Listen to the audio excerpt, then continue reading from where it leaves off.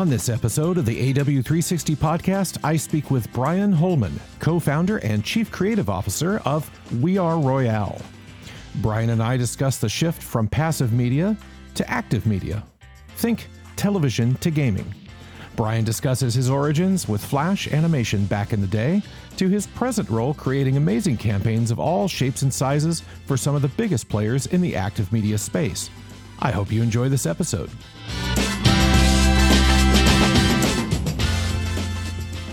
Brian Holman, welcome to the AW360 podcast. I am very pleased to have you on today. Thank you. I'm happy to be here as well. So you're co-founder and CCO of We Are Royale, which makes an acronym of WAR, which is fascinating. Tell us a little bit about We Are Royale and what you guys do. Nice. Well, I guess we're a creative production company, right?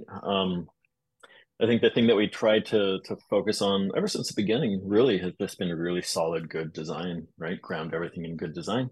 Everything else will flow out of that. So from a production company standpoint, we do a little bit of everything, from animation, commercial, marketing. I think about just about everything is grounded in, brand and marketing.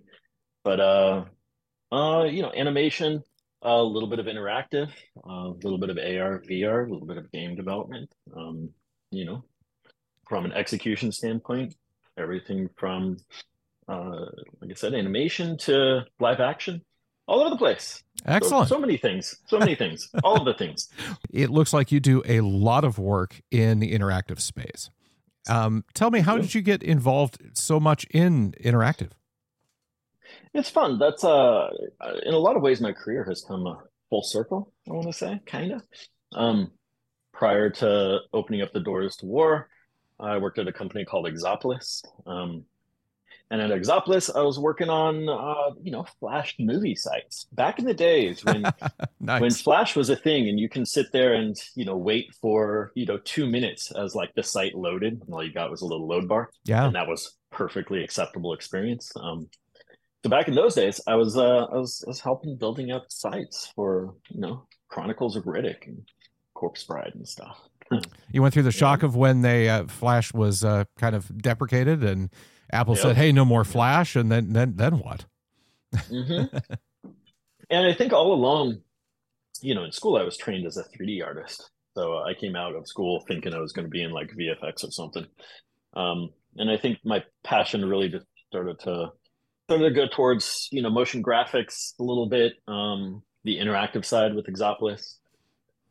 And so I think that heritage, the love of interactive, has always been a thing that I carry with me. And so even when we opened up the doors of WAR, we still entertained some interactive work, maybe about halfway through the lifespan, maybe about 7, 8, no, even more. It's almost 10 years ago that we actually started up a proper interactive team.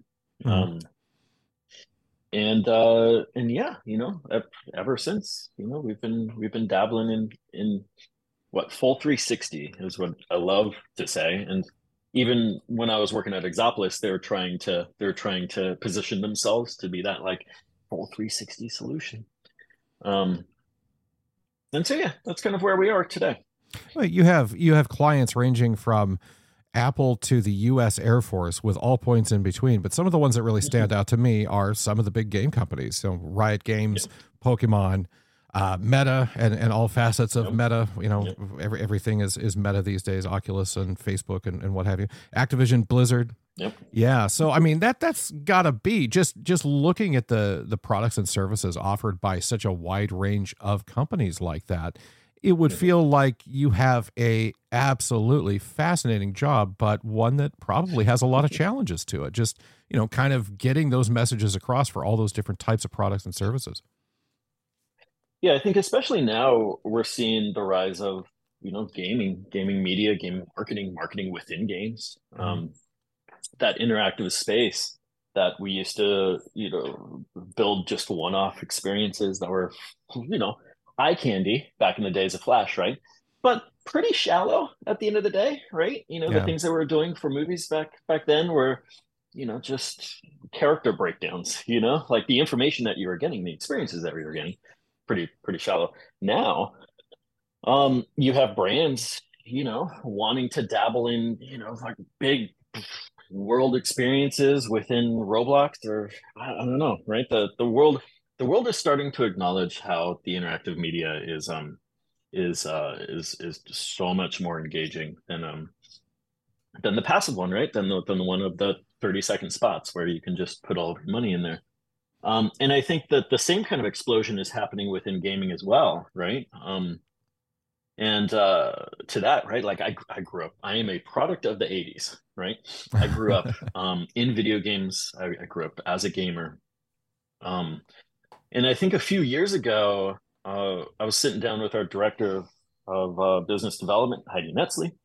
We're sitting down. We're just like, I don't know, like we're what do we want to do? Like any company, you're going to go out there and you're going to try and target work 3-4 years out. And the fun thing is that we had a little bit of gaming work um, in our portfolio, but not a crazy amount. And for it to be a passion of mine of just being a gamer and growing up a gamer, it seemed kind of silly that we weren't in that space. Yeah. And so we just, we made some headrows. And I mean, say what you will about just blanket enthusiasm is what I brought to us cracking into that industry. And I mean, you make a ton of really good inroads. And so yeah, so we've been working with gaming companies. Like luckily and thankfully, we've been working with a lot of really cool gaming companies, and the work that they have is very diverse, which is awesome. But every single job, man, every single job is an amazing challenge. It's an amazing creative challenge to take on. It's completely different IP. It's completely different in visuals, in execution. Everything about it is really nice. And I think I'll say one more thing to this, but the creative diversity is a thing that I've always looked for in my career for the studio. And that's one of the things where you look at our site, we're very diverse client list, um, and very diverse work. Hopefully, it comes off as such, Mm-hmm. but that's intentional, right? Like back, a handful of years ago, we had representatives that would say that we need to focus on one thing, just do that one thing and do it really well because it's easier to sell yourselves.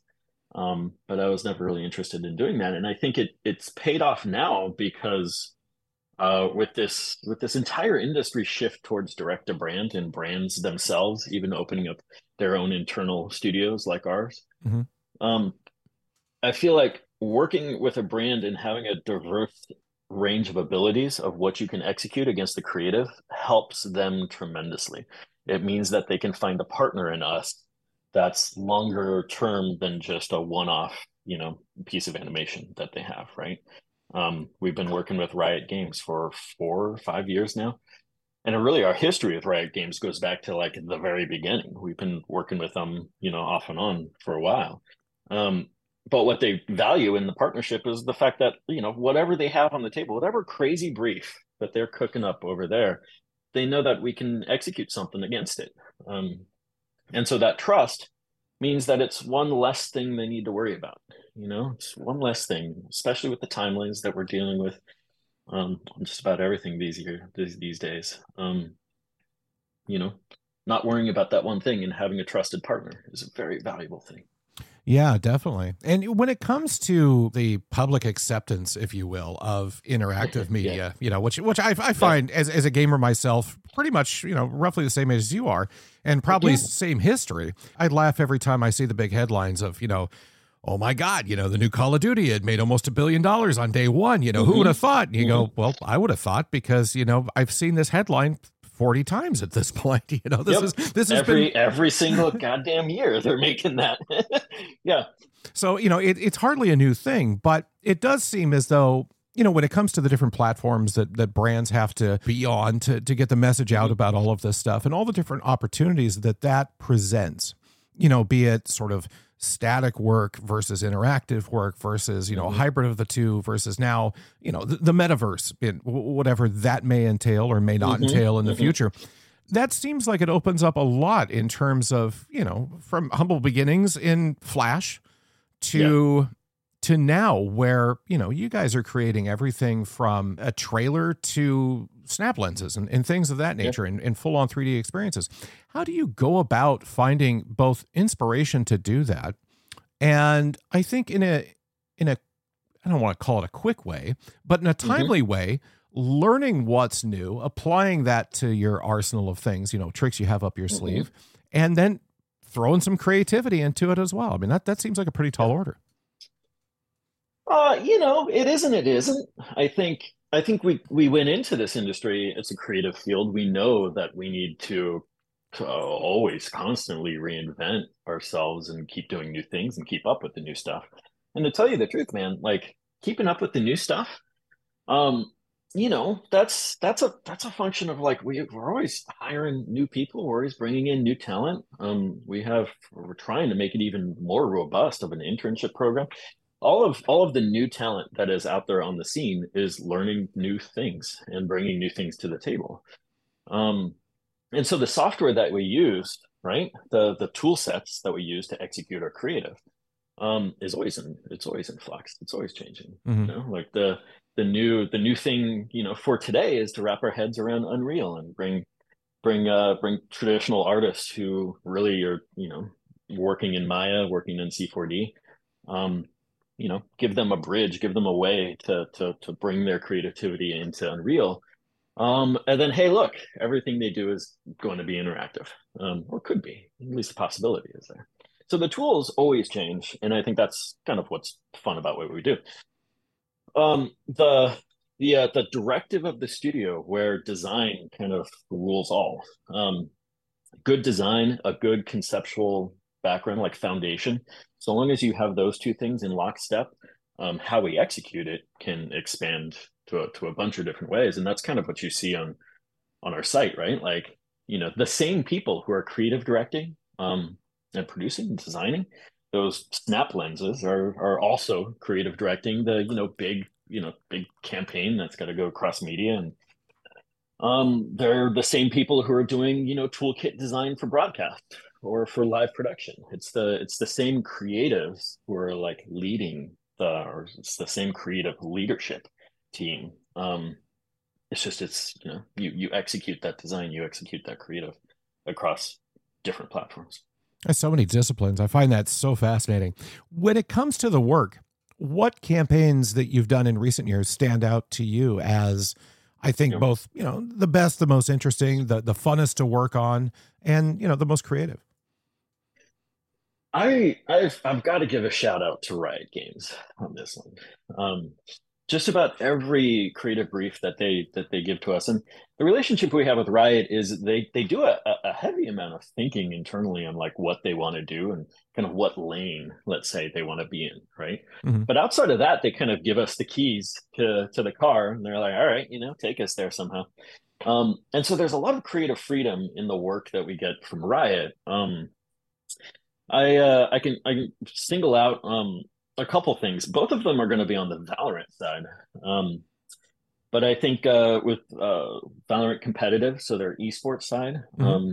we've done a thing for LCQ, just last chance qualifiers for those people who are keeping track of Valorant. Um, and both of those are like, man, last year we did one that was probably the most aggressive piece that we've done across the entire studio in terms of like editorial tone. It was very aggressive, but the the execution, the CG was on point. It was executed in a very experimental way, and I think when you allow us to experiment and explore, that is a luxury not many clients are willing to take the time to do these Yeah. days. Yeah. Um, and I think Riot understands that if they just give us a little bit of, leeway to experiment and play and explore and come up with new things, that's how you're going to get something that looks crazy, something that looks cool. Um, yeah, so I think across the board, any of the work that we've done for Riot, there's a really cool brief behind it. Yeah, it feels like some of these, Riot in particular, Blizzard on the Activision Blizzard side, Mhm. Square Enix is another one. All three of these have these very much loved IP that over Yeah. time, they all have a look. They all have a, Yep. everybody knows when a trailer comes on, they're watching, I don't know, the Game Awards or whatever. They show a new trailer. It starts up. Mhm. You can go, yeah, that's going to be a Square Enix game. You know that. You Yeah. can see it. Yeah. It's going to be a Blizzard game. How easy or difficult is that, or maybe both, to kind of take those assets and that stuff that, the fan bases for all of these are, very wild and very Yeah. committed to these characters that, each individual company has created. How is it working with stuff like that? Uh, it's a really good question. It's a really good question. I think a part of that, part of that answer, a little bit of it, right, goes back to why Valorant is so cool to work with because it's new. Yeah. Yeah. It's relatively a new game. They're still figuring out their identity, so the experimentation is perfectly fine. Um, and I mean, they would admit as much internally too, right? Like, they're kind of still screwing around finding the identity. And the fear is that in 10 years, when Valorant is an established IP that's been around forever, they're gonna put in all of the rules that all of the other brands have. To tell you the truth, it is always challenging when you're working with an established IP that has just a celebrated history, right? Because it doesn't give you the elbow room to reinvent it, right? Reinventing things like that is such a huge initiative, right? It's you know um the ship just becomes so big that trying to steer it or trying to turn it in a different direction is going to take a long time and a long process. Mm. But yeah, like, with established IP, and you're right in that, like, Call of Duty needs to look like Call of Duty. Uh, I think Pokemon is a brand that, like, very much has a box that you've got to design within. And it's all good. There's still creative latitude within that box. You just got to kind of find it. And what I will say with all of these brands, and this is kind of a thing that we try to do as a studio as best we can, no matter who we're working with. But you need to show them what's possible. Um, so in a typical scenario, right, even if you're working direct to brand and it's like a single award, and I'm just, we're working with them, right? You still need to show them options, right? You still need to show them, like, well, this campaign, guys, could go this way or this way. There's always that, like, well, we've got to get two or three options on the table. Um, and so the idea with established brands is that you show them, you always show them a safe option. Um, but then you on the end of the spectrum, right? You show them what could be done with their brand, with their IP, with their characters if they pushed it way outside of their comfort zone. And going into it, they're not gonna want to do that. That's fine. Like, this is just us screwing around at this point. But you need to show them that, because that's going to get the creatives in the studios or in the client side, right? You're going to get them excited about the possibilities, and then you'll inch it forward, right? Um, I will say uh this kind of relates to a lot of the things that we're talking about, right? Particularly to the people being surprised that gaming has so much revenue going for it, right? It's so popular. Um, the big decision makers, right, are still like, they've been doing this for a while. Um, and so I think as the generations change, right, and you have more people of our age who grew up on gaming, right, are starting to take a seat at the table.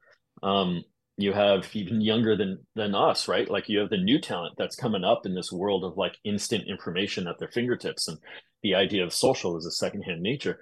You're going to have them kind of growing up to being the bigwig executive making the decisions, and I think you'll start to see change a little bit more accepted, as some people retire, as the changing of the guard comes in, and I mean, I'm already starting to see that. within a lot of the big brands that we work with, and like a big brands that like have been established for years, there is interest internally for something different, something fresh, right? And so these like third wild card ideas that we throw out there to these big brands, they don't fall on deaf ears. They're actually like, they excite that core. It's just they need to wait for that core to take a seat at the table to make some decisions. So yeah, like, it's a future thing, but change will happen. For my last question, let's go back to your gamer past and also your gaming present, assuming you have one. Yeah, I try. So back in the 80s, favorite game? Here's one. Final Fantasy. And here's the thing, and without getting too too long, right? I did not have a Nintendo, right? I did not have an NES. I had a Famicom growing up. I was like, born and raised on Japanese Nintendo, basically. And I played because there's lots of reasons, right? Where my dad worked, and he got access to Famicom, and he got access to Famicom cartridges every summer. So every summer was, hey Brian, like, what do you want to play? And it's just, here's a bunch of cartridges to pick from. I want to play, these three. It was awesome because I had to commit to those three games for the entire year, until the next summer comes around. So I picked up Final Fantasy because, I don't know, like the cover of the cartridge looked cool. And I brute forced my way through Final Fantasy without speaking or reading any Japanese at all. And that's a text-heavy game. Oh yeah. And I think my affinity for Final Fantasy has stuck with every single Final Fantasy, has come out there. So I'm looking forward to 16 coming out. We've done work with Square Enix. We've done work with Final Fantasy 14 team. So that was a dream come true. That's like a kid in a candy store. Oh yeah, how cool is that? Yeah, that was super fun. Just seeing the slate, right? When you're directing something that's like, I grew up with this brand and it says Final Fantasy on it and director Brian Holman, you're like, damn it, okay. Well, fast forward to present, and you can't say Final Fantasy because you've already taken that one. What are you playing now? My guilty pleasure is always going to default back to Destiny now. Oh yeah, okay. Familiar with Destiny? Oh yeah. Yeah. I've been playing Destiny, since the beta of the first one, and I can't shake it. I don't know, something about what Bungie does, which again, kid in the candy store. Yeah, we get to work with Bungie. We're working on all of the key art that they do for past catalogs for Destiny. So it's cool. It's so cool to work directly within the industry that you love so much.